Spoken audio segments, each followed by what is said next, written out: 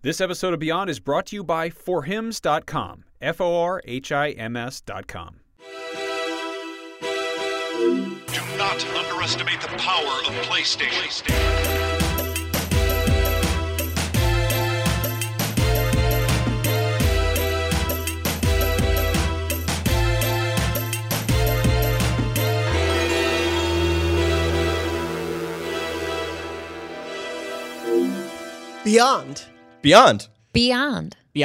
Beyond, and welcome to IGN's Beyond, episode 550. My name is Jonathan Dornbush. I am your host for this very momentous episode. It is, of course, a big landmark, 550, and what better way to celebrate it with the most classic Beyond crew of all time, myself, Barrett, Bam Bam, Courtney. Holy shnikes. There we go. Tom, the Pie Man, Marks. Hello. And Tina, not at all a meanie. Oh, thanks. I like that. I was wondering what I was going to get. Yeah. That's a great one. I like that. Well, I was also just going to be like the boss, but that seemed too simple. Yeah. want to do that? I like that one, yeah. So we are going to go through a lot. Obviously, it's a big episode. We are going to look back on some of our favorite PlayStation games from every generation of PlayStation consoles, including PSP and Vita. We did not forget. We're going to go through that a little later in the show. We're also going to answer your questions. Reader Mail Rapid Fire is back. We're going to hear from the Facebook group of Beyond. We are also, though, going to start with a lot of news. It is a sort of a post-E3 time, but games don't stop anymore. It's very dry out there. So we have a lot. You mean the heat or the gaming No, industry? I'm just talking about like new stuff. I feel like we were scrounging for scraps this week, you know? But the more we think There about it, I was think there's a some lot to talk about still. Yeah, there's some cool stuff to talk about, but it's not a lot of stuff. It's and more like cultural stuff than new stuff, but that's stuff. yes. It is That stuff. counts as stuff. And we are going to jump. We are going to jump into, of course, one of the biggest games in the world, probably the biggest game, Fortnite, with Season 5 starting later this week.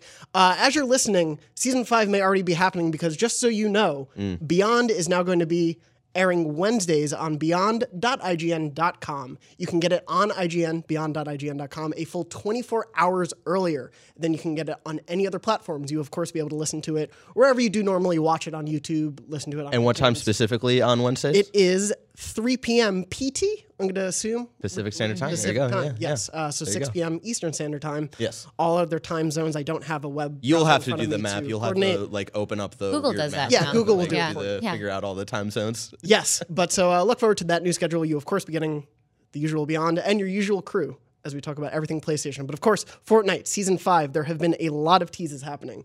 The rift happened in the game. There was that massive rift explosion. There have been multiple rifts, and now pieces of the game are appearing in the real world. We've seen the Durr Burger appear in the desert. Yes. A bunch of llamas are appearing all over 3 Europe. llamas. There are even more now. They found Oh, more. really? Yeah, in Aw. Poland and a few other countries. Have people 3 made opened sense. the llamas? I don't know. I haven't. I feel like that. Like I feel like people need to open the llamas to see if there's anything cool in it. They're asking 'Cause that's- for it, right? Right. Like They're like I their would. piñata. That's the whole point of the llama in the game is like you go and you open it up and you get a bunch of cool loot. It's a loot llama. Yeah, exactly. But so these things have been appearing in the real world and disappearing in the game. The Durr Burger did at least. So there have been all these little teases of the rifts sort of being interdimensional travel. And then we're also getting these small teases, including these images that have an axe, which a lot of people thought was the God of War axe. It is not. But we've seen that. I don't know. Corey Barlog said some stuff on Twitter. Corey Barlog did officially confirm God of War's assets were stolen confirm. by Epic Games. No, of course not. Corey was just having a very fun joke with Nick Chester from Epic. But they, so we've had that image. We saw a mask, so I believe a kitsune mask, as one of the first teaser images. So do we all assume it's going to be sort of like pulling from all of time? Oh, I assumed it was the a running real life theory. Fortnite. Just drop everybody into a map. Since stuff was appearing in real life, I assumed that's what the case was. There was also like a Western carriage that appeared in the game, right? Yeah, Yeah. in Moisty Mire, I believe. Yeah, like a wagon, and then And there was something else. there was like an anchor, I think, Yeah, an dropped anchor. somewhere else.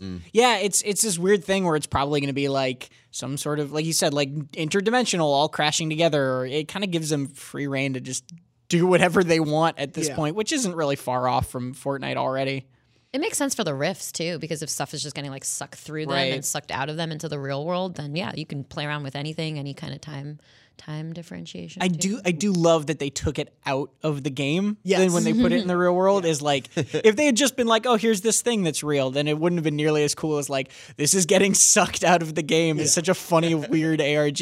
Our Earth is now canon in the Fortnite universe. Right, exactly. We're part of the war. I'm such a new Fortnite player. Like the rift at the very top and like in the sky. I started playing Fortnite, I think like 3 weeks ago, and now it was definitely post E3. I don't remember when E3 was, like a year ago at this point, I hope. It feels that way. And we're already prepping for Comic-Con. Oh God. And so I started recently playing Fortnite like 2 or 3 weeks ago. And when I looked up at that rift, I thought it had just always been there in the game. That's how much of it. But then like I learned, and then I saw the video of the rocket going through like all of these different portals and rifts and whatnot. And it was You really need to interesting. write like a diary entry of what it's like to just join Fortnite as a new player. Like, what's with all these llamas and like this True. thing in the sky? And people are getting excited. Why is it so and building easy? things. Why is it easier to get a victory royale on Switch than it is getting a championship in Mario Tennis? I don't know. It's weird. Barrett, save that for your personal Mario Tennis podcast. Yes, I know. Every Enjoying that. Thursdays on. No, I'm kidding. But so yeah, it's clear that they are, I would presume, keeping with the same map, and it'll just be sort of terraformed as they have in the past with these new seasons. The big question that I have for all of you, though, is where does Fortnite go from here? Like, having objects from the game appear in the real world is such a really cool and clever marketing ploy, but like, what do you do for Season 6? How do you top this? It's Do more of it. legitimately Fortnite in real life. Yeah. Yeah. That's the only way. I think the we were talking about this yesterday, I believe, with Goldfarb was.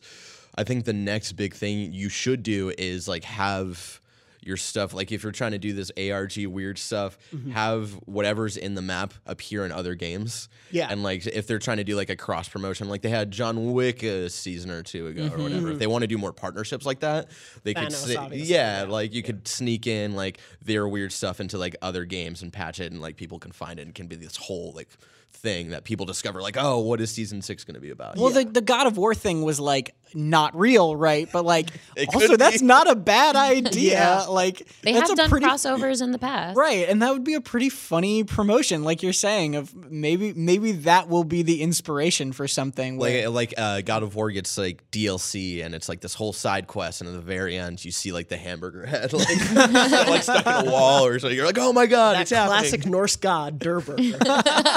But Dur is spelled with like 3 J's, so Yeah. it works in the fiction. yeah, Yeah, I have to assume they're going to keep escalating it with each season. Though the thing about different games, obviously Epic makes the Unreal Engine. So there are a lot of games already licensing Unreal, so there are partnerships in place that establish that precedent. Are there any games you would like to see have things appear in Fortnite, or that you think like Fortnite should cameo in those games? Is there anything? PUBG. PUBG? I want Yeah. to see obvious that answer. happen Yeah. because PUBG is one of those games. PUBG uses Unreal, so like I feel like it would be. They've had so many conflicts in the past of like butting heads here and there, back and forth, that it would be really nice to just see PUBG and Fortnite kind of come together and be like, you know what, let's coexist for. That'd be for a far day. too promotional for them, though. It would be. It would be. Yeah, it wouldn't ever wouldn't happen. happen. But I think it would be really funny to see it happen. Yeah, I can't think of anything specific of like games that use Unreal that I would want to see in Fortnite or the other way around. So I'm Shovel not Knight. Yeah, what do you want to see? Shovel Knight, everything. Ooh, yes. Shovel Knight would I be want great, Shovel Knight yeah. in Smash. I want Shovel Knight in Fortnite. I want Shovel Knight everywhere. I mean, he is basically. He's in pretty much everything already. It would make sense if he shows up. He's Fortnite. in the Banjo-Kazooie ripoff by the people who made Banjo-Kazooie. Ukulele. There we go. Yeah. Like, and the shovel would make such a good pick, right? that would be- It Oh, sells yeah. itself. Oh, my God. Sells itself. So I mean, now that essentially it's been put out into the world, Corey, please make it happen. I would love to see the God of War axe. I think that would just be like an awesome. If that's your weapon that you're knocking picking down with? things for resources, You have to be able to throw it and recall it, though. Oh, absolutely. Right? That'd be a little too. That might be a little too OP though. If only like some certain Pay to win. Yeah, but that's not what Fortnite's about though. Right? It's pay to look cool, and I've Yeah. yet to do it. I've yet to get a battle pass. Well, with it. especially I'll wait after- for the next season. After Thanos has been introduced as a playable character, I don't know what other crossover could be as big as the villain in one of the biggest movies of all time. Darth Vader. Yeah, yeah, you Star go. Wars crossover. Anything Star Wars really? Yeah. And that's totally possible because they already worked with Disney on Thanos. So, like, just another you go. step. Yeah. Two played out. There's a Darth Vader or just Star Wars? No, Darth Vader, but Star Wars. But Darth Vader. After the Rogue One scene of him destroying everything, I don't know where else you go with him. Right. But anyway, that's everything to do with Fortnite. So obviously Season 5 will be coming later this week. We will find out what actually is happening, and then we can begin our Season 6 predictions almost immediately. Do it. Jumping from there, though, we were talking a little bit about God of War. Some fake news, I hate that term, but some news happened that didn't actually happen this week of people thought there was a God of War Netflix series in development. That is not true. So how did this whole rumor thing start? Like, what happened? So I believe the precedent, it was sort of Twitter. like, yeah, Twitter is normally where everything Culprit.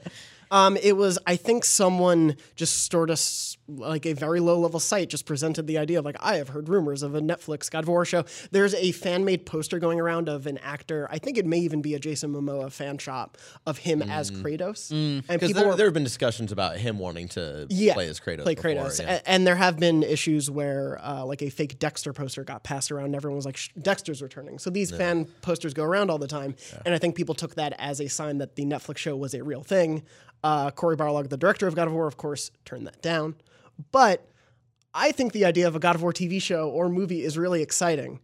Would you want to see that adaptation? Or do Yeah, you why like the not? game? Netflix is good at what they do. Yeah. And there's a precedent extent. for it, too. Well, yeah, to an extent. Yeah, that's true. But would it be game canon? Would it be the original series? Would it be the new setting? What do you Like, want it to be? I don't know. Like, I feel like they would have to do Norse, right? I think if they went back to Greece, it would be very like jarring, especially if they're trying to make, we don't know this yet, but if they're trying to make more God of War games, presumably in the same setting, then like you would want it to continue with that. I'd love if it was similar to the game story, but not beholden to it in the same way that movie games that are just the exact plot of the movie are usually garbage. I feel like that goes the other way too, where if you just take a game and turn it into a movie exactly, it's usually not very compelling. But Probably someone's side story or something explored in more detail. right, something like that too. But yeah, I don't know. I'd be game. It'd just have to be the right people and the right production and the right script and all that stuff. 8 episodes of Mimir telling you stories in a boat. I mean, I'd be I would- super good at that. I would watch. There's a show called Jim Henson's Storyteller where it's basically an actor who's playing a storyteller giving a different like short story every time. And I just like the idea of like a series where it's Mimir telling stories of Norse mythology. And Yeah. the I'd be catalyst down for for everything. Just like animated or something? Yeah, I'd be awesome. A Mimir animated TV show of just Norse myth would be so cool. Anyway, Is it just Sony his Netflix head, called though? me. Yes. Like just in the corner the entire time, staring at you. Like a new Clippy, just like, narrating the entire I thing. see you're having issues with your boat. How may I mean, be of he's assistance? as chatty, so. Oh yeah. True. I was thinking about this a lot when we were talking about this yesterday, and I was thinking about like who would I even like if we were to do this adaptation of God of War Netflix. I think you do an adaptation of like the Norse stuff, and then even do like flashbacks to like what his time was like in Greece, and get like a young God of War actor in there, and then Brian Malkowitz, who's in the back, cue up this photo. It's called Barrett's Friend. I got my good friend Yusuf from Ubisoft, who did say we were allowed to use this picture of him. I think that goatee is, I think, great for young Kratos. Is this the casting right now? Yeah, this is your pitch. Yeah, This so is we're my diving pitch. into Barrett's dream casting, which involves Atreus wearing sort of like a bubble wrap. I didn't want to Photoshop show the portrait. picture Yes. of the person next to him since we didn't get permission from that person. Of course. So I just put Atreus there just so, have you see like having Yusuf next to Sure. Atreus. To be honest, So this it's is great. a lot longer than I've ever needed to stare at Yusuf shirtless.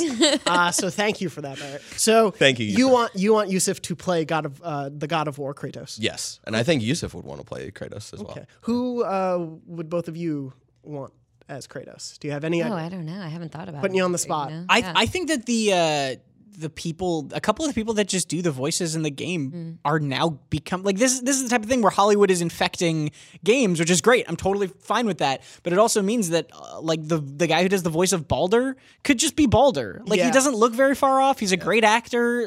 Jeremy Baldur's- Davis does. Obviously, he was in Lost. He's done live action before. So it would be weird, especially with that character model so based on Jeremy Davies, to not be him. Right. Like, and I don't remember the name of the actor who did the voice of Kratos, but Christopher Judge. Yeah, Christopher Judge. Like, I don't think he'd be a bad Kratos either, right? yeah. Like, So if they went I the mean, he's Castlevania absolutely route, proven himself already. But- Yeah. if they went the Castlevania route and did like an animated series, it'd be Then you just like, do the super voices, easy. yeah. Yeah, you just need voice actors. Yeah. Yeah, I like that idea actually. That voice cast is so great, and especially I do think there's obviously a lot more, especially on a Netflix budget, that you can probably do with animation than you can necessarily with live action. In terms of live action, I've seen Jason Momoa thrown out a lot. he'd be good.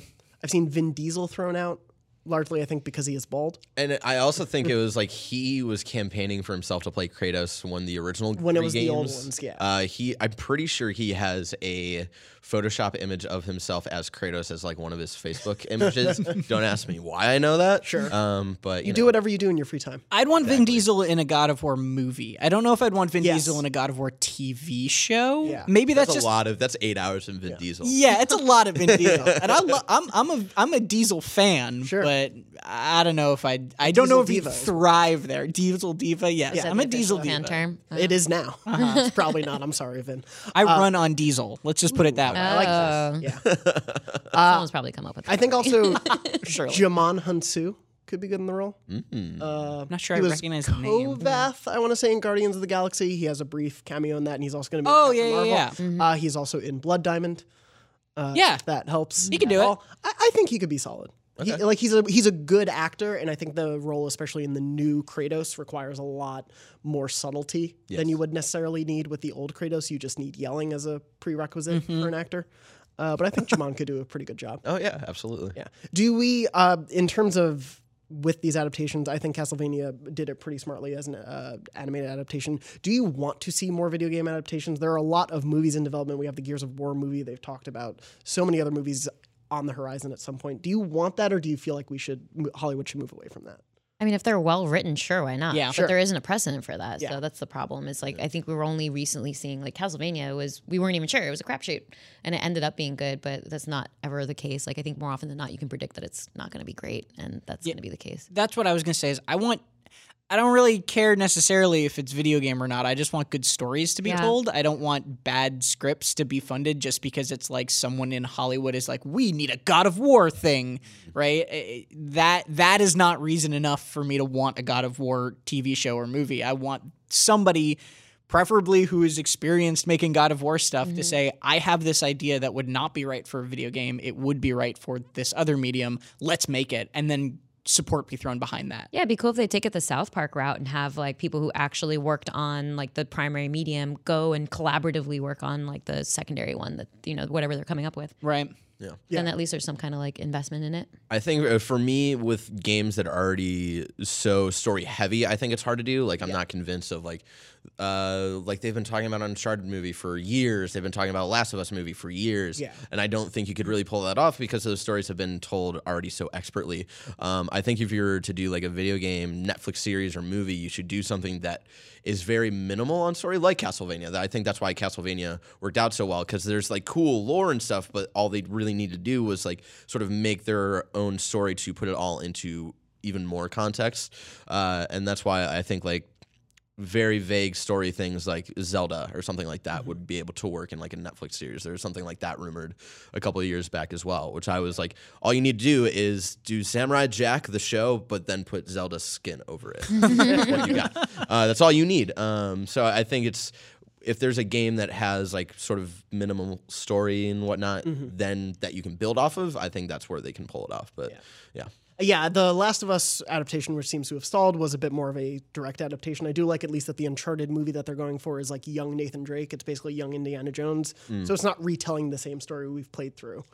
We interrupt this program to bring you a brief message from Hims, a new wellness brand for men. Here's a not-so-fun fact. 66% of men lose their hair by age 35, and by the time you start to notice hair loss, it's usually too late. It's generally easier to keep the hair that you have than to replace the hair that you've lost, so why not do something about it? For Hims 4hims.com is a one-stop shop for hair loss, skincare, sexual wellness, and other stuff like that might be embarrassing to deal with in person. Luckily with Hims, there's no waiting room, no awkward doctor's visits, and you can save plenty of time by just going to a website. Hims connects you with real doctors and gives you medical-grade solutions to treat hair loss and other possibly embarrassing problems. And this isn't snake oil pills or gas station counter supplements either. These are well-known generic equivalents to name-brand prescriptions to help you keep your hair. Thanks to science, baldness can be optional. If this sounds like it would help you out, order now. Our listeners get a trial month of Hims for just $5 today, right now, while supplies last. See the website for full details, but this would cost hundreds of dollars if you went to the doctor or to a pharmacy. So just go to 4hims.com/beyond. That's FORHIMS.com/beyond. Once again, that's 4hims.com/beyond. Thanks for listening, and now back to the show.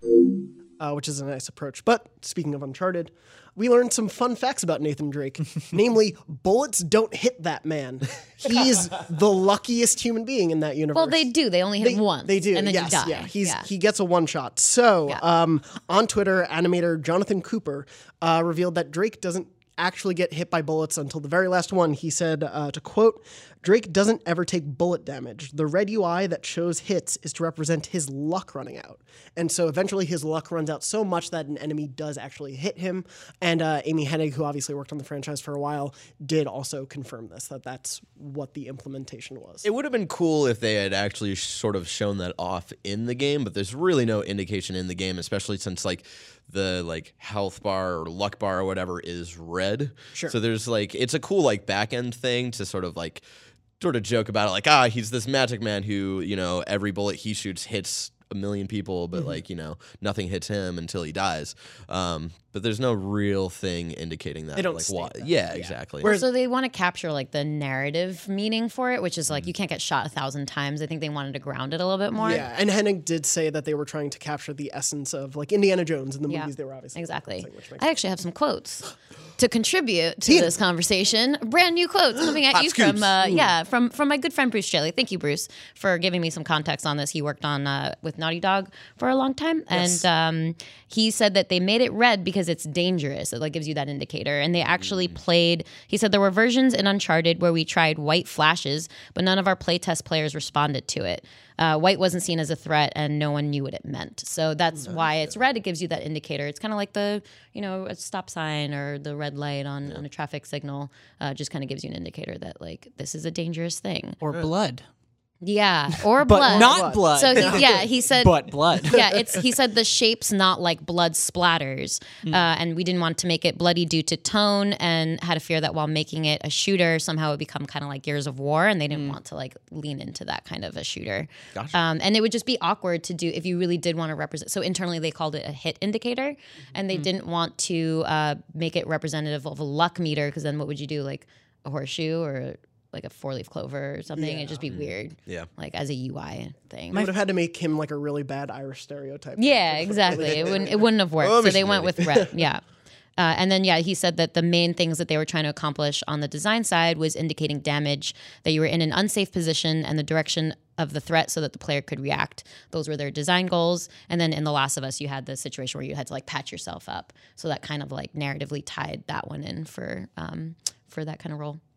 Yeah. My favorite part about this coming up now, though, is that they then, when people were so kind of startled by this, they then pointed to an interview or an article from IGN in 2007 where the writer was talking about this being a mechanic, that it was actually luck. And it's so funny that little things like that, little details, can sometimes just get forgotten. Yeah. And you just move on and you don't really think about it. We just later. dig up news all the time. Right. We use it. And that's what the entire subreddit Today I Learned is based around, right? Is these things that people already knew that are still cool to learn years later. Well, it especially makes sense in sort of the nascent days of a franchise when people aren't that interested in every little bit of minutia about it. Right. For that not to matter to them. But it is funny to see these things pop up. We should probably just start for our news cycle just looking at old IGN articles from 10 years ago. And just being things what you did we didn't write care about then? before that you care about This now. is big Yeah. data, It's true, though. People have gotten a lot more invested in the behind the scenes development processes, and they're a little bit more knowledgeable about them, and people are a little bit more open about talking about them. So you get like these kinds of quotes that we're able to share. Yeah, I think they talked a lot about just sort of similar in my mind at GDC earlier this year about the construction of Horizon, how they went through all these elements of the dinosaurs until their full evolution.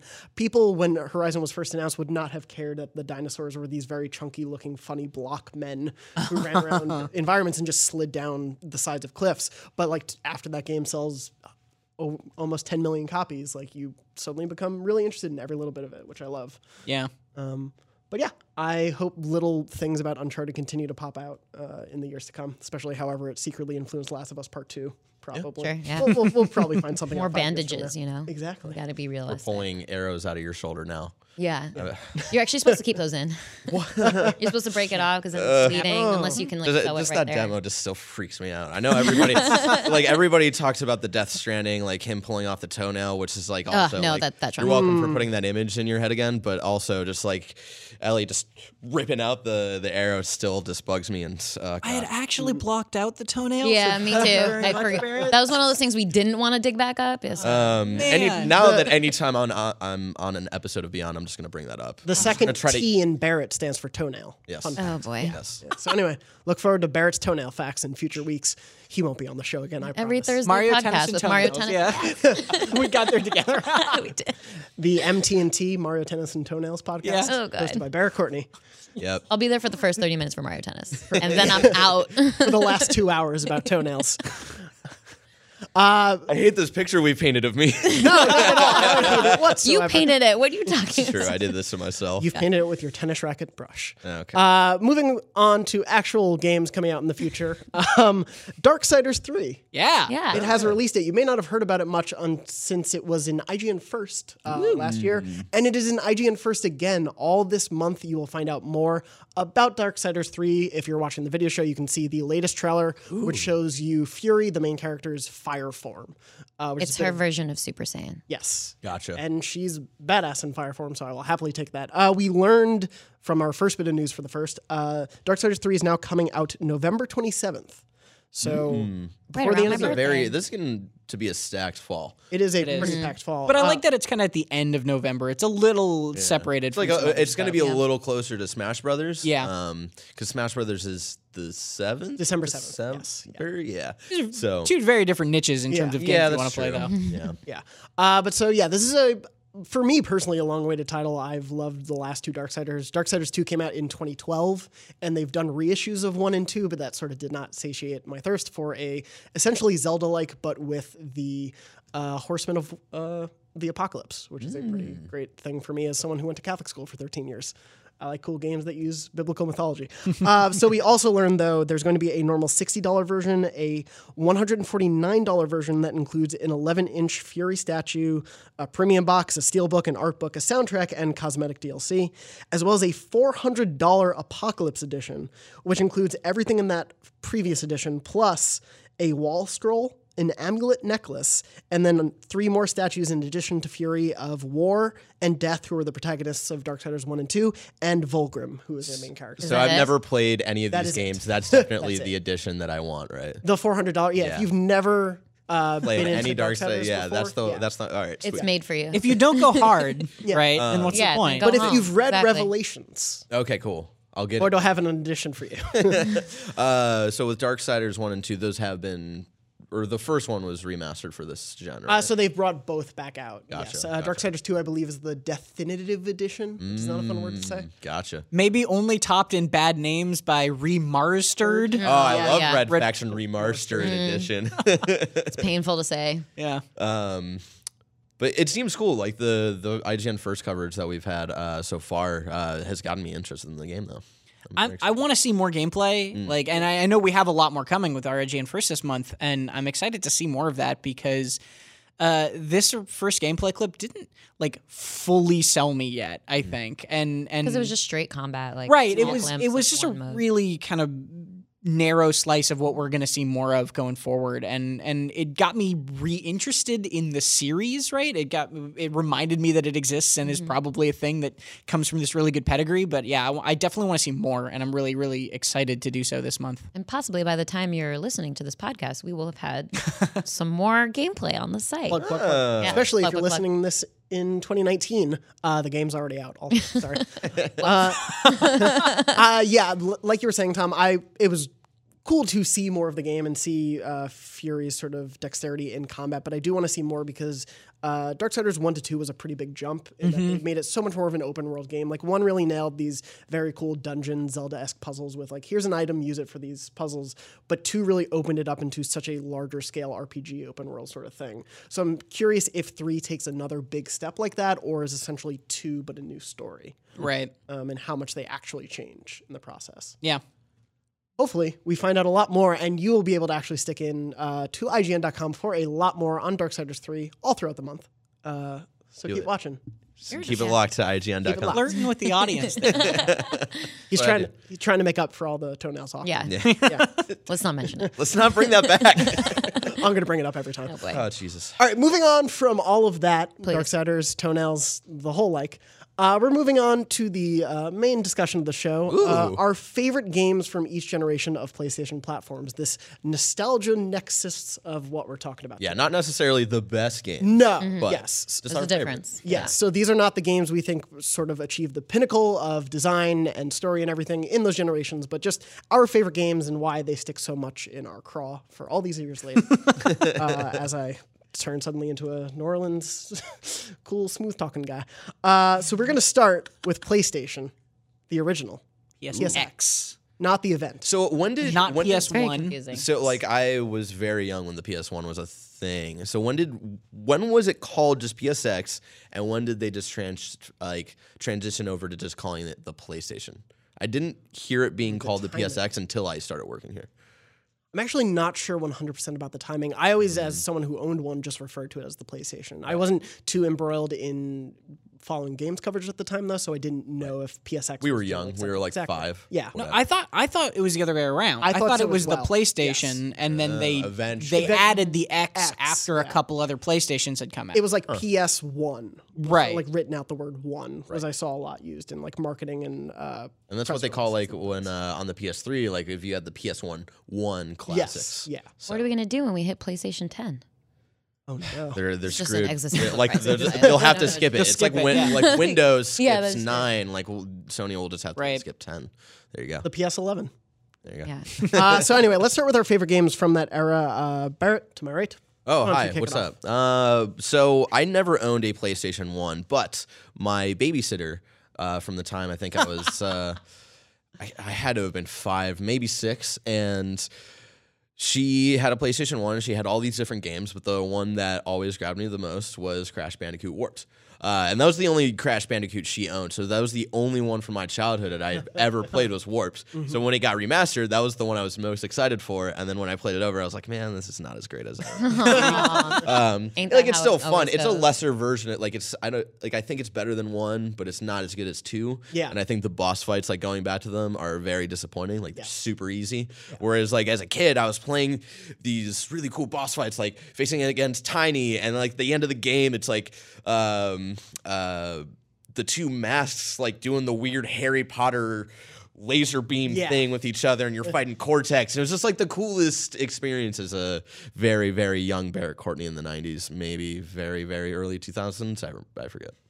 When you were 2 years old. Yes, exactly. Was this like your babysitter's way of taking care of you, just like shoving? Oh, yeah. Just like play the thing. And then It worked. every once in a while, we would watch Terminator 2, which, I was probably way too young to be watching at the time. Also a classic though. The two big classics. Crash Bandicoot Warped. Warped and Terminator 2. That's a good babysitter. Right? Clearly, it worked. Exactly. And then we would Shout out also to watch Babysitter. NSYNC music videos. So, Aw, the so trifecta 90s. there. Yeah, I love it. Yeah. Tina. Hi. What is your favorite game from the PlayStation? So yeah, I also had a sort of similar experience. I didn't have a PlayStation X.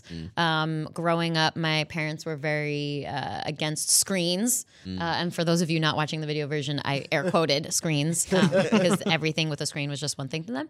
But we did get access because my brothers were pretty sneaky about like making trades at school. And one of the games that they managed to get their hands on was Parappa the Rapper. Yeah. Yeah, exactly. So it was a good time. I mean, I think it was like the original rhythm game or one of, so kind of like broke the genre for that, which was interesting at the time. And it was also cool because during the same time that it came out was also kind of the peak of the like West Coast, East Coast rap rivalry, like in the hip hop world. Yes. And so the rapper was like one of the big names out yeah, there. you know, Like, he really was just trying like to- laying all Who those was diss tracks. Who was he Big repping though? Tupac Was and he Parappa. West Coast or East Coast though? That's He the was big middle ground. So that's the thing. That's the thing was the about heartland. Parappa the Rapper. Yeah, it was this very like pure look at like at hip hop at the time where like things were very rapidly descending into violence.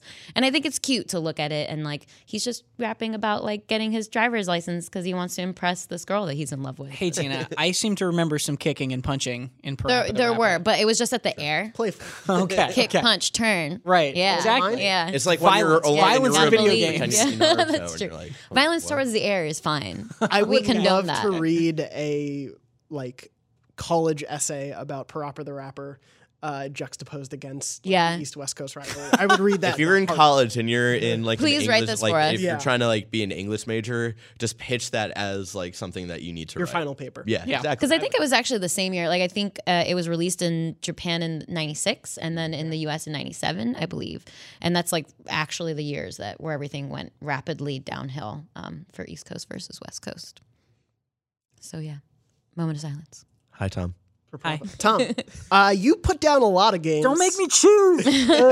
So this is the problem: is that I was very young when I had, and I literally messaged my brother last night to try to talk about this stuff and like what games he remembered, and I was like, "What games did we play a lot on PlayStation 1?" And he was like, "We never owned a PlayStation 1," and I was like, "You're wrong." Like, I remember this game and this game. And he was like, no, like I played those at my friend's house. Like, and so I think what I've determined talking to my dad and my brother is that we borrowed one from a friend for a very long period of time, but never actually owned it ourselves. But like, you can't ask me what my favorite game was because like Tom's dumb 6-year-old childhood brain remembers like Monster Hunter or Monster Rancher being like the best game ever because you could put the discs in and you could swap discs and it was like, oh my God, this is the coolest. But that's valid. It's not the best apparently- game. It's your But favorite game. then I go back and look at reviews, and apparently Monster Rancher was like a bad game. And, like, the other one I really remember was Digimon World. Yes. Like I remember Digimon World being the bomb because you could like attract new Digimon and build up your town and unlock new areas of the island. And then I looked at reviews, and apparently that game was bad. And like it just makes me sad. So I think the actual safe bet game I would go for is Worms Armageddon. Okay. Worms Armageddon I played a ton of when I was a kid.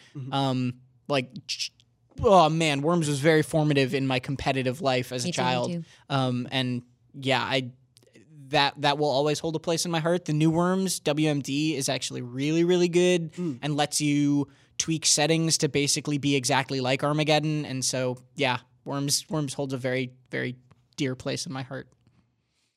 And for me, it would be Spyro 2 Ripto's Rage. Oh, what a the surprise. Remastered. Surprise, yeah. Well, you took Crash, so I also didn't want to be like, actually, I did it to Cortex mess Strikes with you. Back. You is need to better. represent. That's fine. Stay on brand. All of the PlayStation mascots. So Spyro 2 for me was sort of the encapsulation in the way that Crash 2 was sort of the best, I think, mix of that original trilogy. Spyro 2 for me was that best mix of platforming, this insane sort of collectathon that you could do, and just really introducing a very colorful and fun cast of characters and a memorable villain, Ripto, for me. So I think Spyro 1 was a little bit too simplistic, but it really sort of nailed down the idea. And Spyro 3 I never actually owned fully, so I rented it a lot from Blockbuster. Fake Spyro and thus fan. don't have the best memories of it. But Ripto's Rage, I think, is just such a cool distillation. It had sort of these different regions that you would go to. You would collect a bunch of different talismans. And like as a kid, I was obsessed with collecting every single little thing in that game. I think I beat it like 5 or 6 times.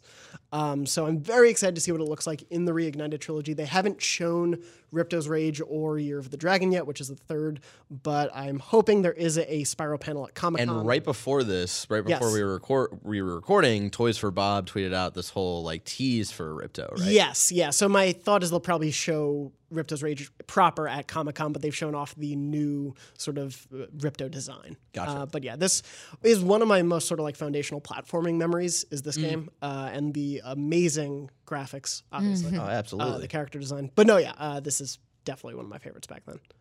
I respect it.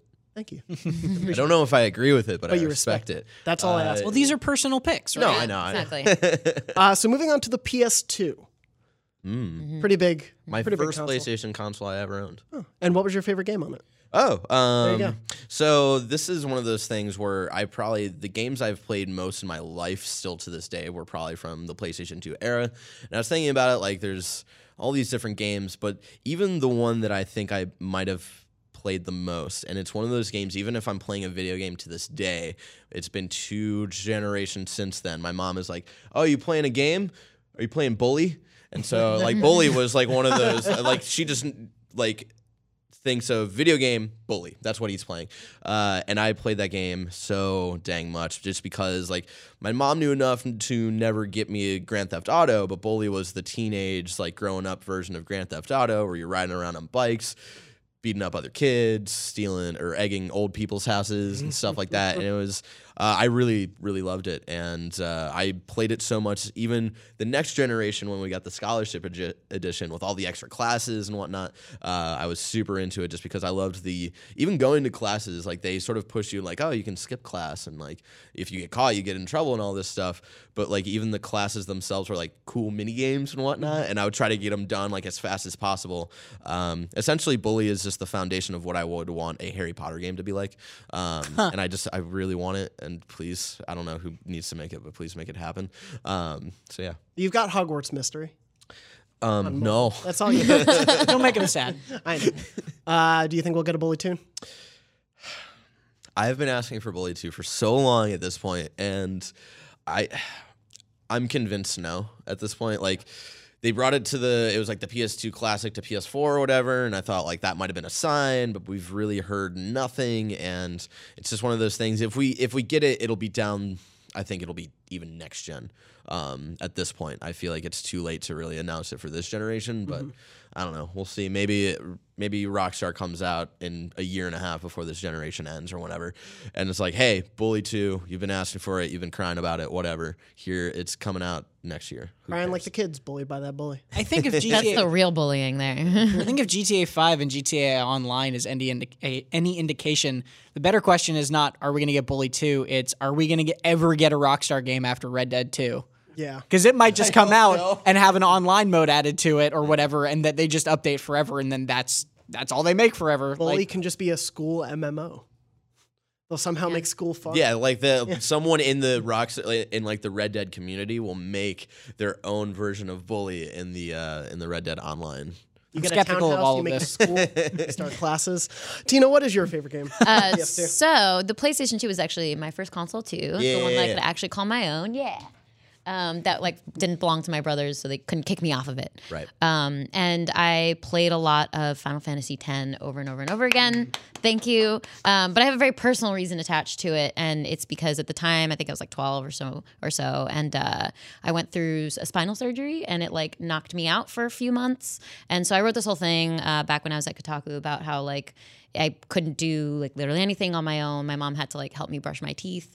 It sucked. But when I was in the game, I could go and do whatever. And I was like multiple people and got to explore the world and like take on all these battles, and how it was just like a really fully realized world while I was like literally bedridden at home for a few months. So you sent that article to me, and you're like, hey, if we can grab anything from this. It was too late. I looked at it literally a minute before that. Oh, thanks. But then like, but I read that article like when it originally came out, like it's 5 years Some ago. years ago. Yeah. And so that blows my mind that was you. And now Yeah. Now we work together. Yeah. crazy. And we both love Final Fantasy X. Yeah. And isn't this a good reason too? Exactly. Yeah, exactly. I've gone back and played it multiple times over, and it's one of the few times that I've actually had like a physical guidebook. that I would reference all the time because those legendary weapons, you got to find them and they're hard. So yeah, there's just so much to do in that game between like Blitzball and like the regular quests and everything that it gave me a lot to do when I had nothing to do and I was all like hyped up on Percocet. Glad Blitzball could be that outlet. Yeah, right? None of ours just in Blitzball, let me tell you. Oh yeah. Tom? It's tough. Oh, yeah. Sorry. This was the easiest thing in the world for me. I was looking back at the PS2 and I was like, man, the PS2 had some bangers. Like, that was a good system. Oh, yeah. Holy heck. Katamari Damacy. It was the easiest call for me. Katamari Damacy and We Love Katamari kind of as one rolled up ball. Because I think We Love Katamari added a lot of like the co-op and the multiplayer elements were really, really weird and cool and it just felt like more better, cooler. Like I didn't really care about the intricacies of like what one got wrong and the others got right or whatever. Like I didn't care. It was just more Katamari and that's all I wanted in the world.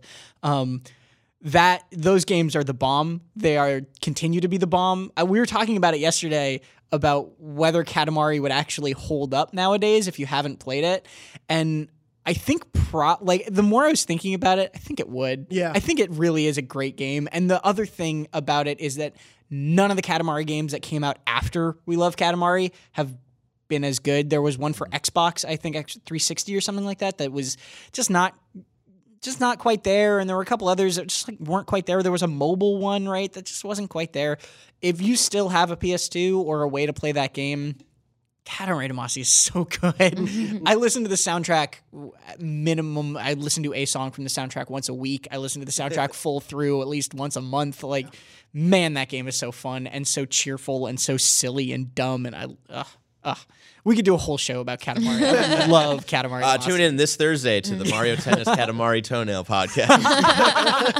A full lineup of shows, really. Yeah. Thursday is going to be quite the spectacle on it. Mine, of course, if you're watching the video show, you can tell by my shirt, is obviously also Final Fantasy X. Thanks. Obviously, Thanks for your I support. rep it constantly. No, it's Kingdom Hearts, of course. Whoa, what a surprise. I know, really Shocker. going off-brand today.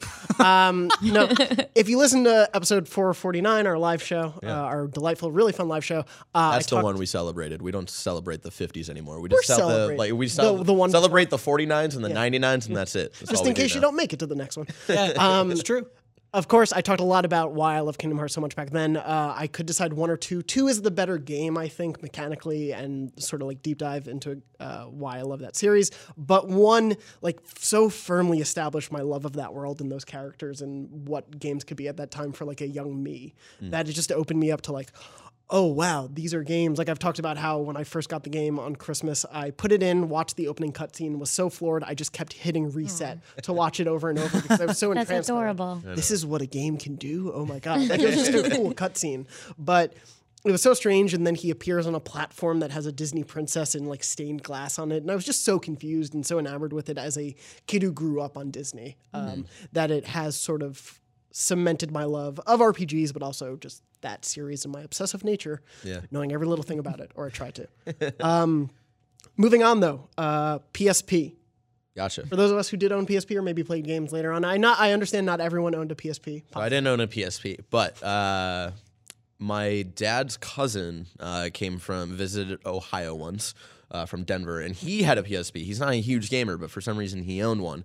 And he had Star Wars Battlefront 2 specifically for the PSP. Now, I prefer the PlayStation 2 Xbox original version of Battlefront 2, but I don't know, it's just the one game I ever played on PSP. And it was like a light version of the full game, but it was still like you still had the cool modes in there and whatnot. So, Battlefront 2 is a great game. I played that one a lot, and for Not a the new mobile one, but version, the old one. for a mobile version of that franchise, I really played that a lot too. That and NBA, those were my big two PSP There you games. go. In addition to, I'm just going to say very quickly, Birth by Sleep, Kingdom Hearts, of course, have to be on brand. Plug. It's a great. What are you Jonathan- plugging? He's plugging Plug, Jonathan Kingdom- yeah. Dornbush. Hey, get ready for the Kingdom Hearts and No Toenails podcast. I'm watching that one.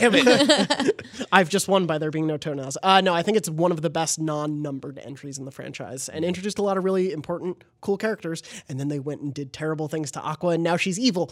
We'll get to that at another point. Moving on, Tina, what's your favorite Hi. PSP game? So I did own a PSP, but I didn't play it that much. I don't think anyone really did. Ouch. Mine is like well, I mean, I have memories. right? Continue. I have memories of baseball players being shown specifically being like playing the PSP at baseball games, which I thought was really weird. That was a marketing ploy. Absolutely, it was. Clearly, it worked. Yeah, right. So my PSP is currently collecting dust in my parents' house right now, but I did play Burnout Legends, and like I feel like that's a good choice simply by the matter of the fact that Burnout is a good series, and that one stole a lot of tracks from previous titles, so it fits. That math. That's what I'm going for. believe Yeah, exactly. Thanks. Anytime. Tom. I got a PSP secondhand from a friend who was selling it after the Vita had already come out. Like it was many years after the PSP, and I played the heck out of Patapon. Yeah, I'm silently drumming at the floor right now. Patapon. That game is so like I'm not even a fan of rhythm games, but that game is so my style aesthetically and gameplay wise and theme, just like how chipper and silly it is, but also like a little bit creepy and dark too. Like, yeah, it was just. I think Patapon is another one of those games that will hold up forever because they chose a very stylistic kind of thing and they are doing something very, very different with the gameplay. Yeah, I never played the sequels, but man, Patapon 1 I think is just such a good game. Just so cute and silly. And when you really get the rhythm going and they like start chanting and cheering, it like just makes you feel good about like hitting buttons on time. Like you're doing something so silly, but yeah. I love Patapon so much. I love how many of your picks have just been about like the joy of the game. It's very on brand for you. Yeah. I was joking. I was like, Tom Marks being joyful. Like, what's going on there? Every game that I picked like could probably like have been a Nintendo first party game, and like we wouldn't have batted an eyelash at it. Moving on to the PlayStation 3, where probably we all had some of the most trouble picking a favorite one, except for Barrett. No. Barrett had his pretty much on lock. Well, that's because this game, and I'm just going to call myself out, like only 1.5 games are like exclusive Sony games because you can't really count Crash anymore since Crash is like the remaster at least is on. But it was at the time. It was at the time. You can count Crash. But even PS3 generation, I didn't own a PS3. I apologize, but I looked at what was going on during that era and I was like, nah, peace out. I'm going to go to the 360. So this is just my favorite game of that generation and still my favorite game of all time, which is Batman Arkham City. And that is because like the Batman Arkham games got me into like video games as I'm into them now. Like I was very casual. I was playing Guitar Hero and Rock Band and very casual, just like party games before Batman Arkham. And then Asylum came out and I was like, oh, I need this because I was a Batman fan still. And the design of Asylum very much like made me think of like, whoa, like video games got really cool. What was I missing out on? Like, why did I Batman? I know. And that's what City felt like. Where I think Asylum, I believe, is the better game, but I love City more because it's really just the first 10 minutes and they make you be Bruce Wayne. And you're not in the bat suit and you have to like climb around as Bruce. And then you put on the bat suit and then you glide around a city. And that was the moment I was like, I might have teared up as a high schooler, just like, I'm Batman. That's your Abed moment. I think you mean I'm Batman. Yeah, I was gonna say you got to match the voice. I'm Batman. There we go. And like even just as a Batman fan, like the cool lore and story stuff that they do, like the side missions that would pop up randomly, They're like so the Mad great. Hatter, like how they sneak the Mad Hatter in, and like Deadshot, and I'm blanking on a lot of them. Is right now. Azrael in that one?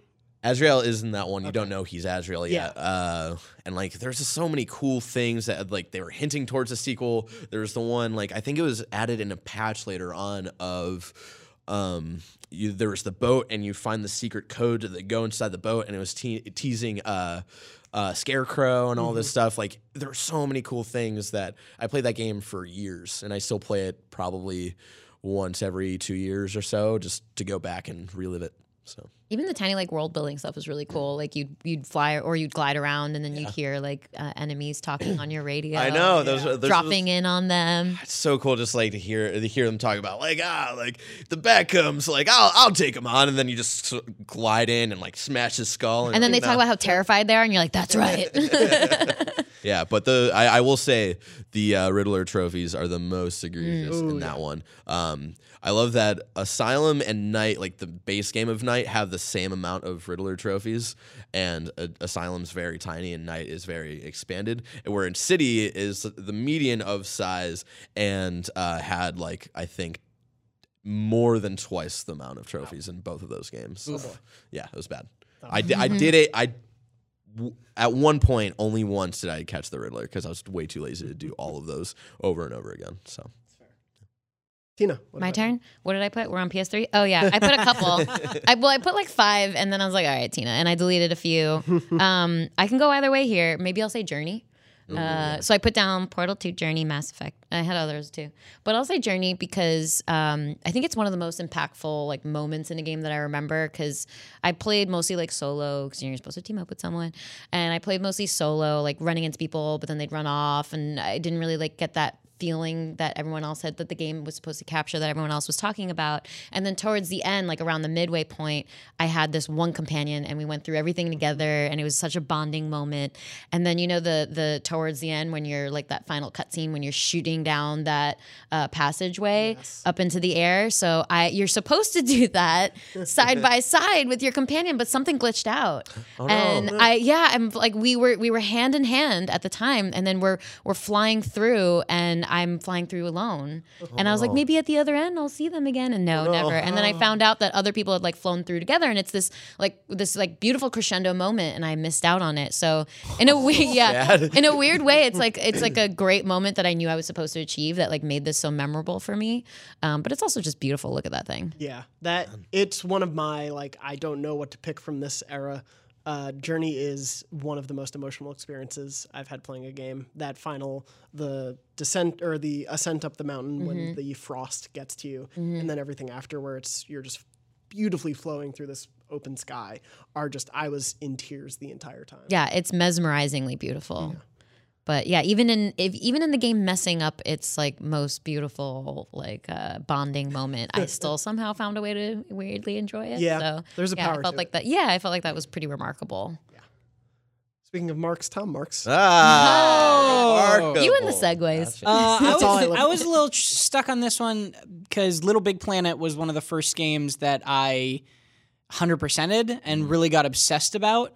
But I think my answer is actually Valkyria Chronicles because Valkyria Chronicles is one of my top 5 games of all time. I've beaten it on PS3 and PC, and I'm extremely excited to play the third one, the fourth one when it comes out on PS4, although it's coming out on all the systems now. But man, Valkyria Chronicles is a good game. There's not really anything else like it, right? It's a turn-based third-person shooter, real-time strategy tactics JRPG set in an alternate reality World War II. Like, it's just the weirdest amalgamation of things that shouldn't work, and they come together to make this very, very cool whole.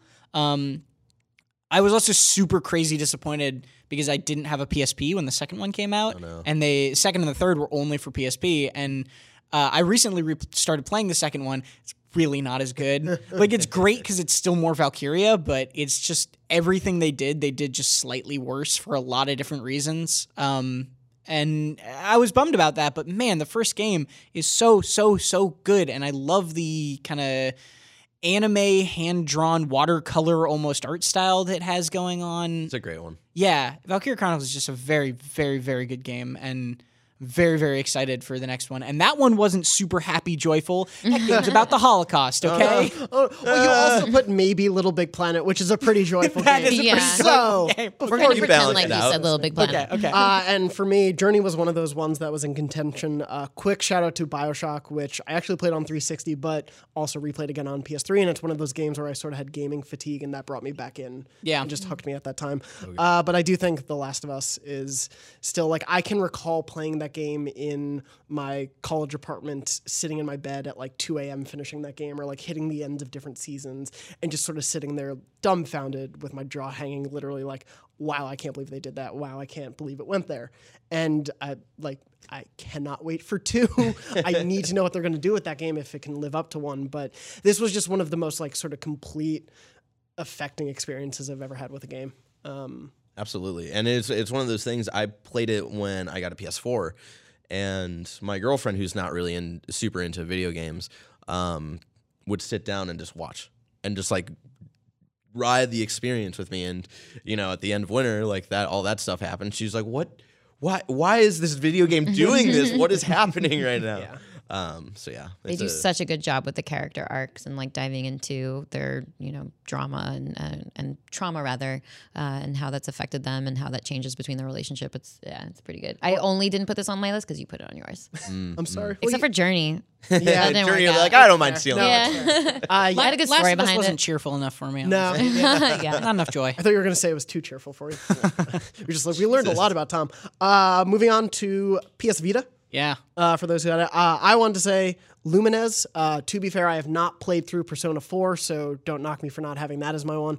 But Lumines, I am like, Tetris is one of my favorite games of all times, and Lumines just hit me in the same way that Tetris hit me when I first played that game, and the way it blends the music into the gameplay just was on another level for me. I played that game constantly when I got a Vita. Anyway. Rest in peace, the Vita. Rest in peace, Greg Miller. Not yet. I never owned a Vita because, again, I knew what things were, and I knew looking at the Vita, I was like, it's bad. I'm just trying to like light all of these fires just so people. Barrett, it's been great having you on the show. All right, see me Get every out. Thursday on Mario Tennis, whatever. Chat. Toenails. But I know that Undertale is sort of like making the slow roll of being released everywhere, and so I would just say Undertale. Also, just, I've never played Persona 4, so that seems like the only other game that I'd be into on the Vita. But Undertale is like one of my other favorite games of all time.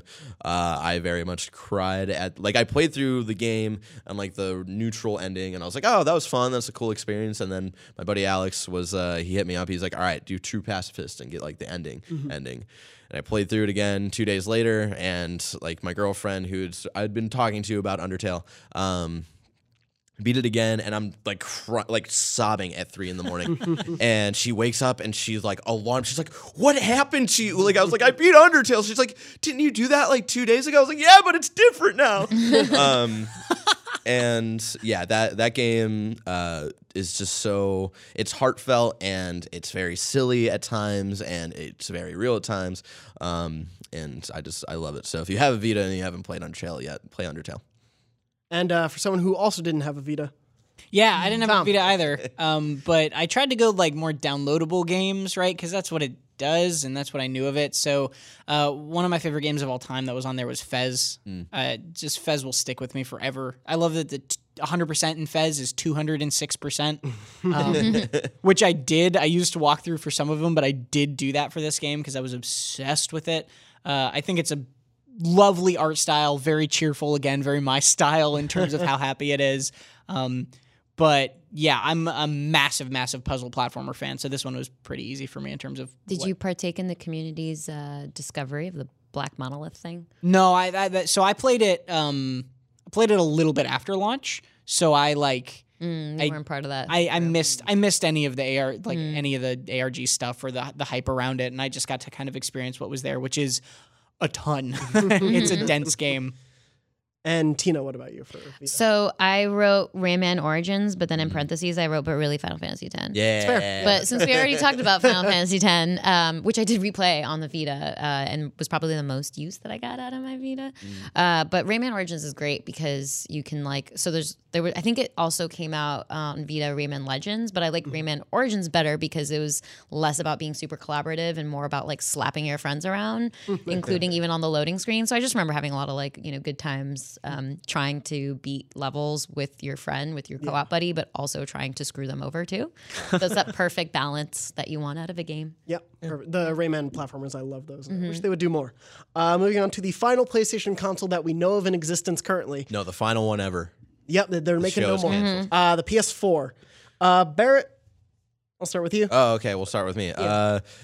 Surprisingly, not God of War right now. Yeah. And that's just because Persona 5 was personally my game of the year last year, and it's one of my favorite games just this generation in general. And it was my come to Jesus moment of Persona, because I'd make fun of so many people before I played 5, like Andrew Goldfarb, people out there like Alex O'Neill, who were just like, oh, dude, Persona, like anime. And I was like, yeah, cool, I love Pokemon, I guess. But and then I played Persona 5 for work, and I had to play I basically had to get to the first boss fight, which was Kamoshida, so I had to play 15 hours of the game. And so after 15 hours, I was like, damn it, I think I really, really love this game. And I played so much so that I wasn't able to transfer the save I had at work to my personal save back home. So I had to play the first 15 to 20 hours again at home. That's dedication. And but that's the thing, I got sort of burnt out on it for a couple months, and then I left, and then I came back, and then in a sprint at the end of the year, beat the entire thing before 2017 ended, and I was just in love with it. And that this is another game where it's so cool, and the fighting mechanics feel just slick, and everything just in this game is slick. The music, the UI, the music. I owned.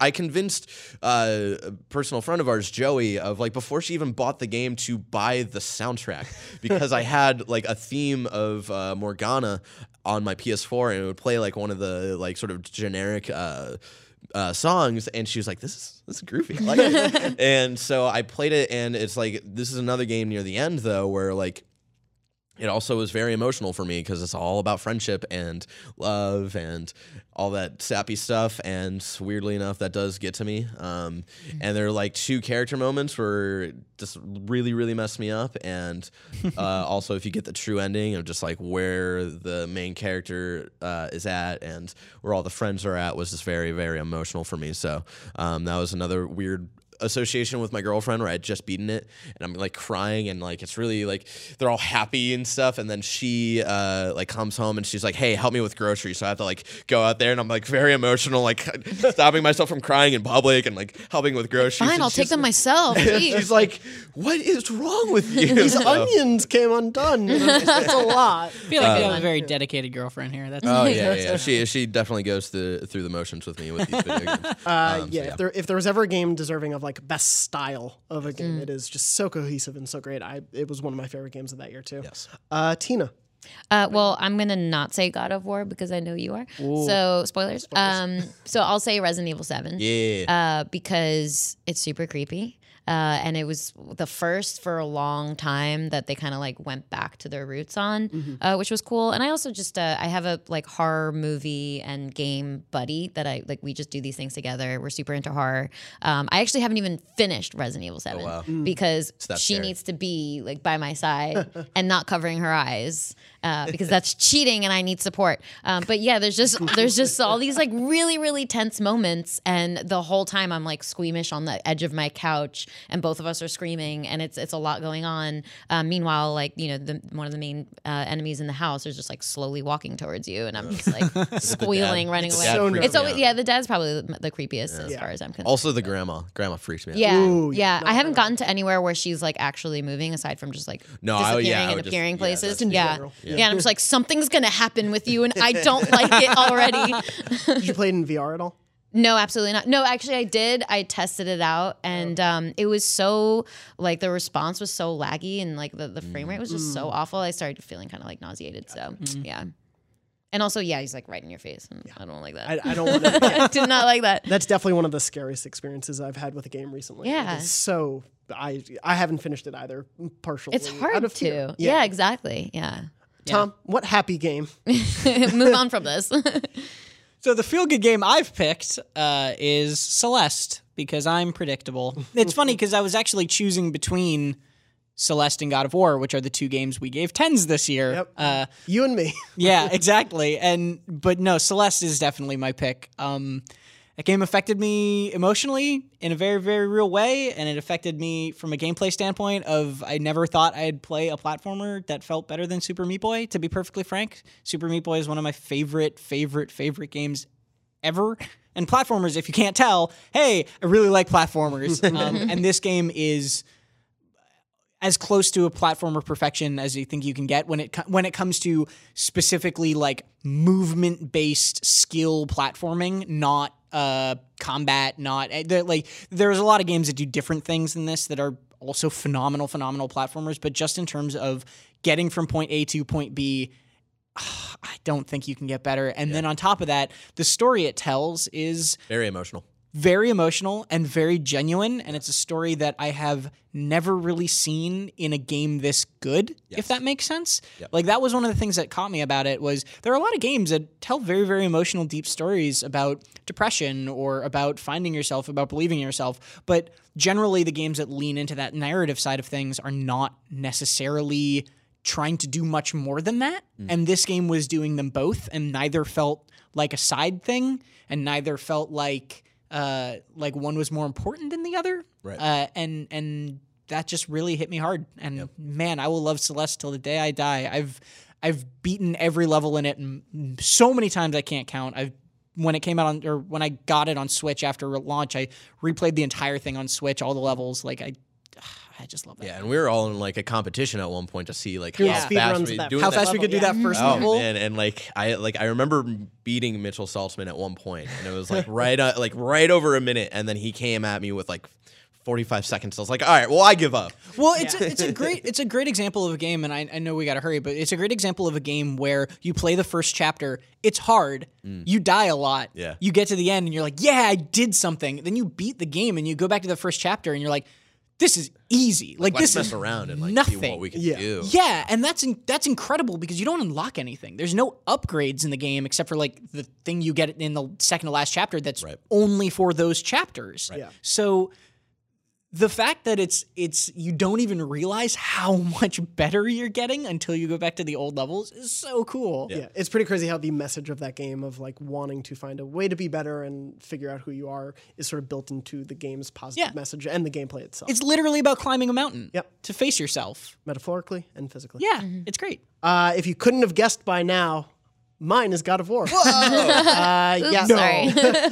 Celeste was my game of the year up until I played God of War. And fair. I really enjoyed the God of War games in the past. I've played through most of them and the ones on PSP as well, and did really enjoy them. But the evolution of this franchise in this game was just so astounding to me. When I was playing it through for review, I would get to like little story beats and little gameplay bits where I would say out loud to myself, this is special. And the only other person in the room was my girlfriend. And like, she was looking at her phone, like, what are you talking? Like, what's going on? Like, no, this is it meant so much to me, this experience as I was playing it, and both in the gameplay and in the story, and how it marries those two things so well.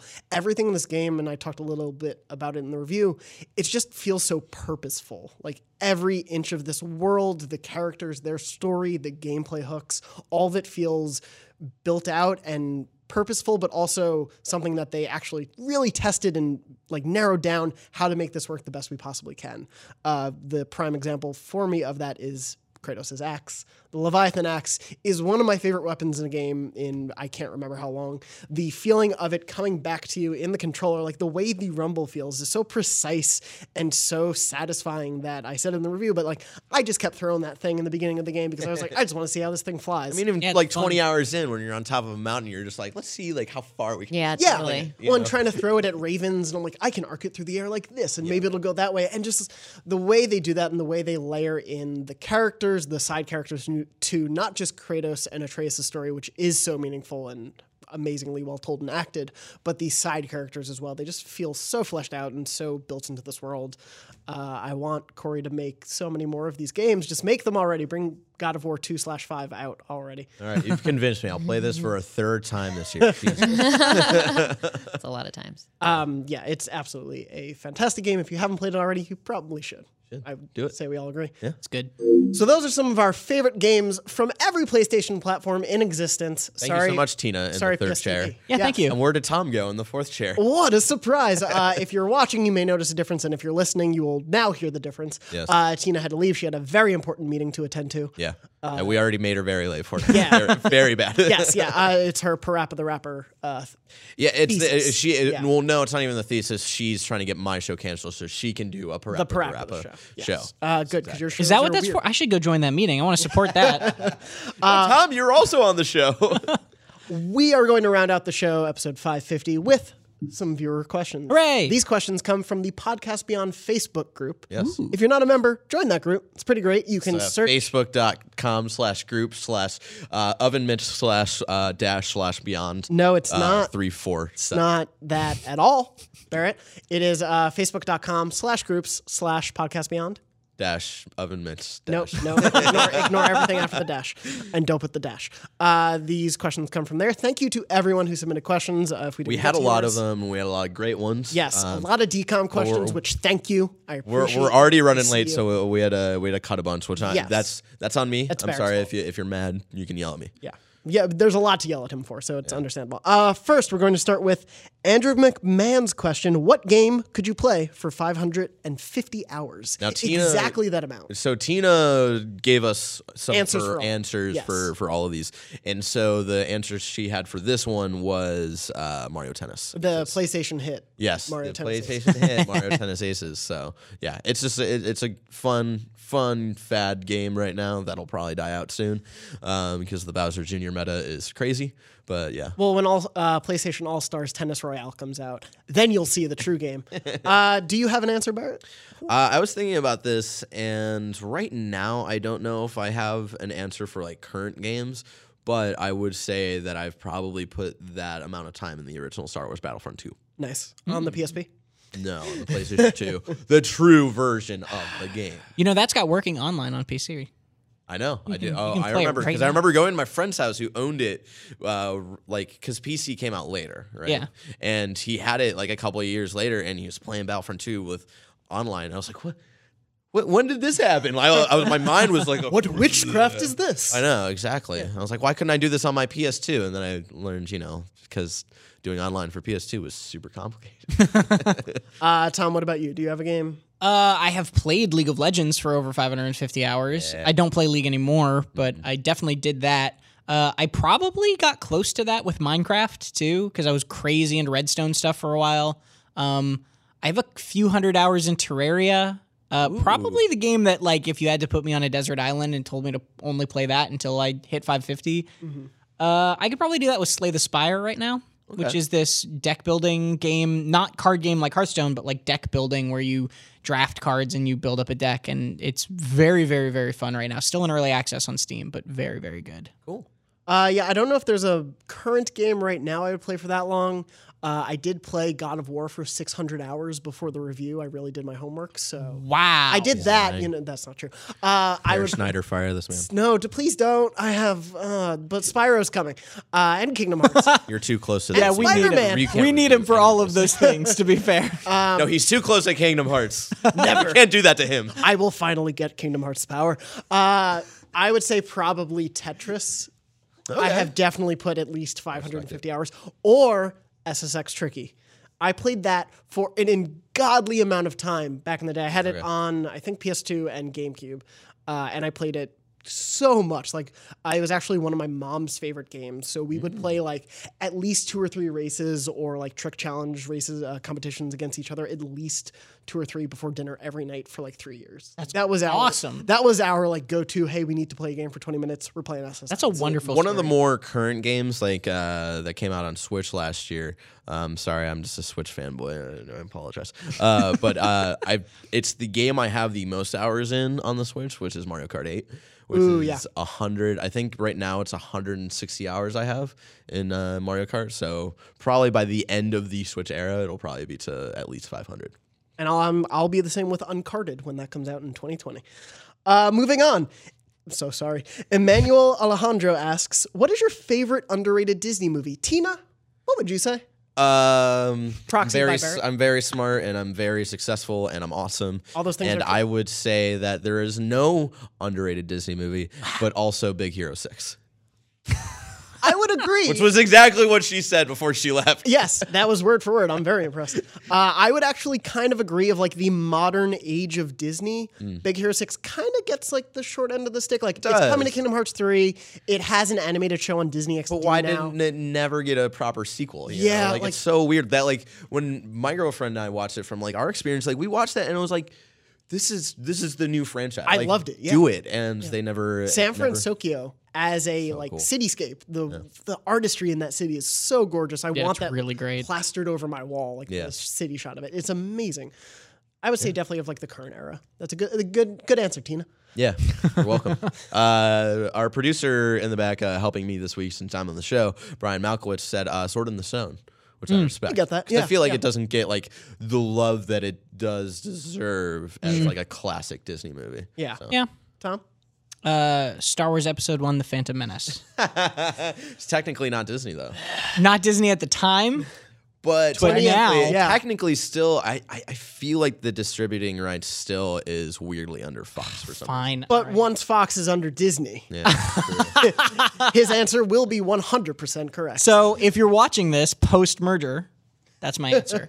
I don't know, man. 2019 when Darksiders is out. I think that one answer that I might go with is Lion King 1.5. Ooh. So a lot that. there was Yeah. a generation or there was an era where Disney was like, let's make sequels to all our amazing movies, and they were just all garbage. Like they just didn't need to exist.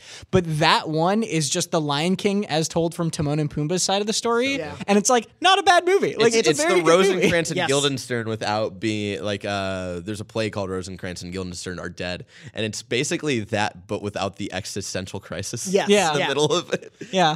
Yeah. Yeah, I love that that's the respect it. direction they decided to take with that. Oh, absolutely. Mine, I would say, because it is a couple of them are the ones that people who want Kingdom Hearts worlds, these are the ones they say the most. So just the era of Disney animated movies that sort of were like outside the new renaissance that people talk about. So Atlantis, Atlantis is great. Treasure Planet Okay, so I was actually thinking Treasure Planet, but I wasn't sure if that was actually Disney. is, I'm like 99% sure. Atlantis and Treasure Planet, both excellent picks right If not, now. I'm so sorry. Treasure Planet's real fun though. Yeah, those two sort of stick out to me. I loved The Emperor's New Groove as a kid. I don't know if it's like a great Disney movie, but I I enjoyed think it it's a lot. absolutely No, great. it's- and it's I I haven't don't phenomenal. watched it I since think it's a perfectly kid. rated. You know, Yeah, like I yeah. think it's people have got a good nostalgia for it. It's Yeah, not like that's fair. an instant classic, but it was like a solid late 90s, early 2000s goofy take on a sort of princess kind of movie, you know? And I wish people who sort of love like classic Disney and the new Renaissance area would just give a little more credit to Hercules. I feel like people our generation love Hercules, but there are people who don't consider it like in the same breath as Little Mermaid and Lion King and stuff. And I love that movie. Hercules is really, really good. It's got such a good soundtrack. My answer would be yeah, I don't know. I was really trying to think of something snarky to say, but Then we'll move on. I appreciate that. Tahoe Ray Nevada asks, "Hey Tahoe, Hi. are Tom's pies as good as they look?" Tom, you are not allowed to answer this because you have a bias. You do. You make them. and I will be the one who's the complete opposite of a bias, which is I've never had Tom's pies. Whoa. I know, and I'm very How- upset. I don't brought know. like 2 dozen pies into this office, and you've never had a slice. So there was one time where I'm you brought making a pie bunch tonight. of them. I'm making pie tonight. This is what's happening. Boy, There's we need one to have point you on shows where, where you- people haven't had your pie more often. There was one point where you brought in a bunch, and I was out of the office for some reason for work-related stuff. And then I feel like every time that you do bring pies in, by the time I finally hear about it, or by the time I get to the area where the pies were, they're gone, and I'm just like, God, I feel bad about damn that. it." They do go quickly. They do, because I hear they're amazing, and I want to try one. Tina by proxy did say, of course. Yeah. They're delicious. And I can confirm, I actually didn't have one of your pies until pretty recently, probably the last batch you brought in. But I love them, and I can't wait for you to make more for Barrett, and so I can get an extra slice. Thanks. Our final question of Beyond episode 550 goes to Chris Chamberlain, who asks, what sidekick from any video game franchise would you want to have your back? Tina, from the ether, what was your answer? I forget what she said. Potato GLaDOS. Oh yeah, Potato GLaDOS. Potato GLaDOS, okay. Or Garrus from Mass Effect because she's sort of attracted to him, which I think a lot of people are. Fair, totally fair. Yeah. Barrett. I'm Team Thane though. I would say Clank from Ratchet and Clank. I love the homie. He can like crawl into space and like he's like the sort of R2-D2 of that world, but can actually speak and be sassy and funny. And I would just love to hang out with him and do cool stuff and missions and whatnot. I think I'm gonna get this wrong. I think her name is Goombella from Paper Mario. No, you're not wrong. I think there's definitely a Goombella in the Mario Cinematic the one that will Universe. tell you everything you need to know about things. Like her ability is called Tattle, and you tattle, and it tells you she knows everything. She knows everything. You could look at any person and be like, "Hey, tell me about that dude," and she'd just like have their life Why does history she know it? Who alongside knows, their but- attack and health and weaknesses. We're ready to rule the world. Yep. Who was the? This wasn't my exact thought, but now that you've brought Paper Mario up, who was the Cloud companion in that game? Cloud Strife. Yeah, it was definitely Cloud Strife. Yeah, The purple one? I think so. Yeah, She was like the big, blustery woman. She was like an opera singer or whatever. Yeah. I don't remember her name, but So I'm only saying her right now and being reminded of her because I, in like 6th grade, had to write an essay for like some like placement class thing, and I wrote you had to write a short story, and I wrote one based on that character and her world. So this is the equivalent wrote of the her, like, Parappa. wow. Like your Yeah. equivalent to the Parappa Yeah, that was- thesis. I had no idea that was going to be a question on the test, where it was like, because it was a creative writing sort of thing, and they were like, but the final question was write a short story of like 400 words, and I'm like, I was just playing Paper Mario. That was a cool character. Clouds are great. Here we go. that's And amazing. I wrote that. I Story. really like that actually. I want to read Jonathan Dornbush's Paper Mario fanfic really bad. First, I'll give you my Harry Potter fanfic, and then we can talk. Yeah, I will choose that right now because I feel like any other sidekick choice would be too generic. Clank was definitely on my list as well. Not Donald in Kingdom Hearts, because that dude dies like straight up in 5 minutes every fight. Like he is the first to go down. He's a terrible. Yeah, and I want he never heals you when you need him to.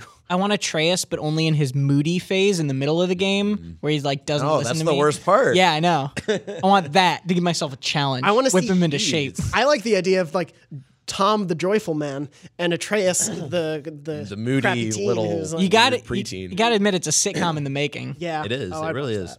that. Thank you so much, Chris, for that question. Thank you to Andrew, Emmanuel, Tahoe, and everyone else who asked questions that we could not get to on episode 550 of Beyond.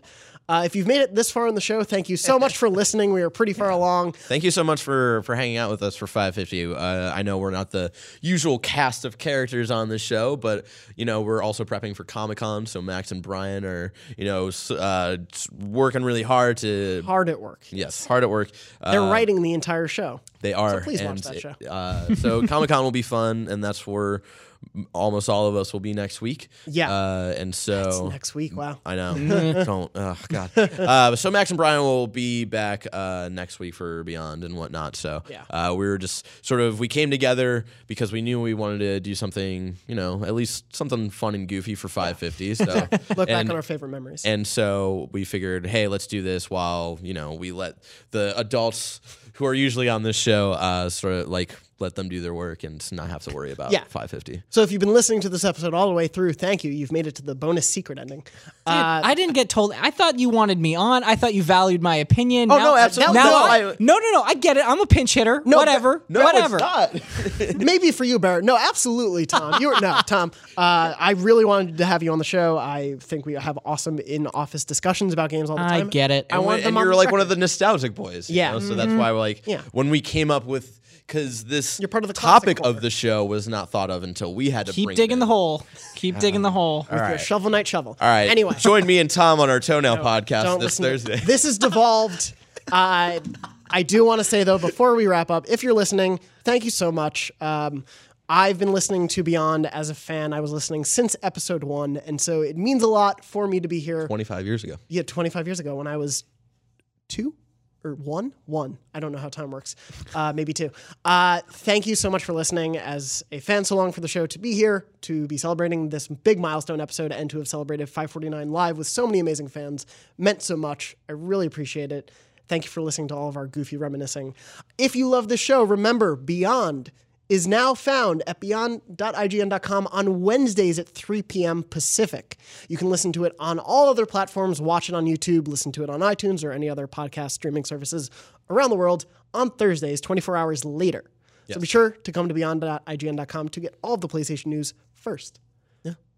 And if you are watching on any of those many platforms, be sure to rate, subscribe, tell your friends. That is how the show survives. Set notifications for YouTube so you know whenever a new episode goes up. Ring that bell, as the kids say. I'm too old for that. It's a new lingo thing. Yeah. But thank you so much for listening to Beyond episode 550. My name is Jonathan Dornbush. Thank you, Barrett Courtney. Thank you, Tom Marks. Thank you, Tina Amini. I was going to say not Amini, and then I messed up myself. Thank you, Tina. Beyond. Beyond! Beyond! Beyond. Beyond! Beyond. Beyond.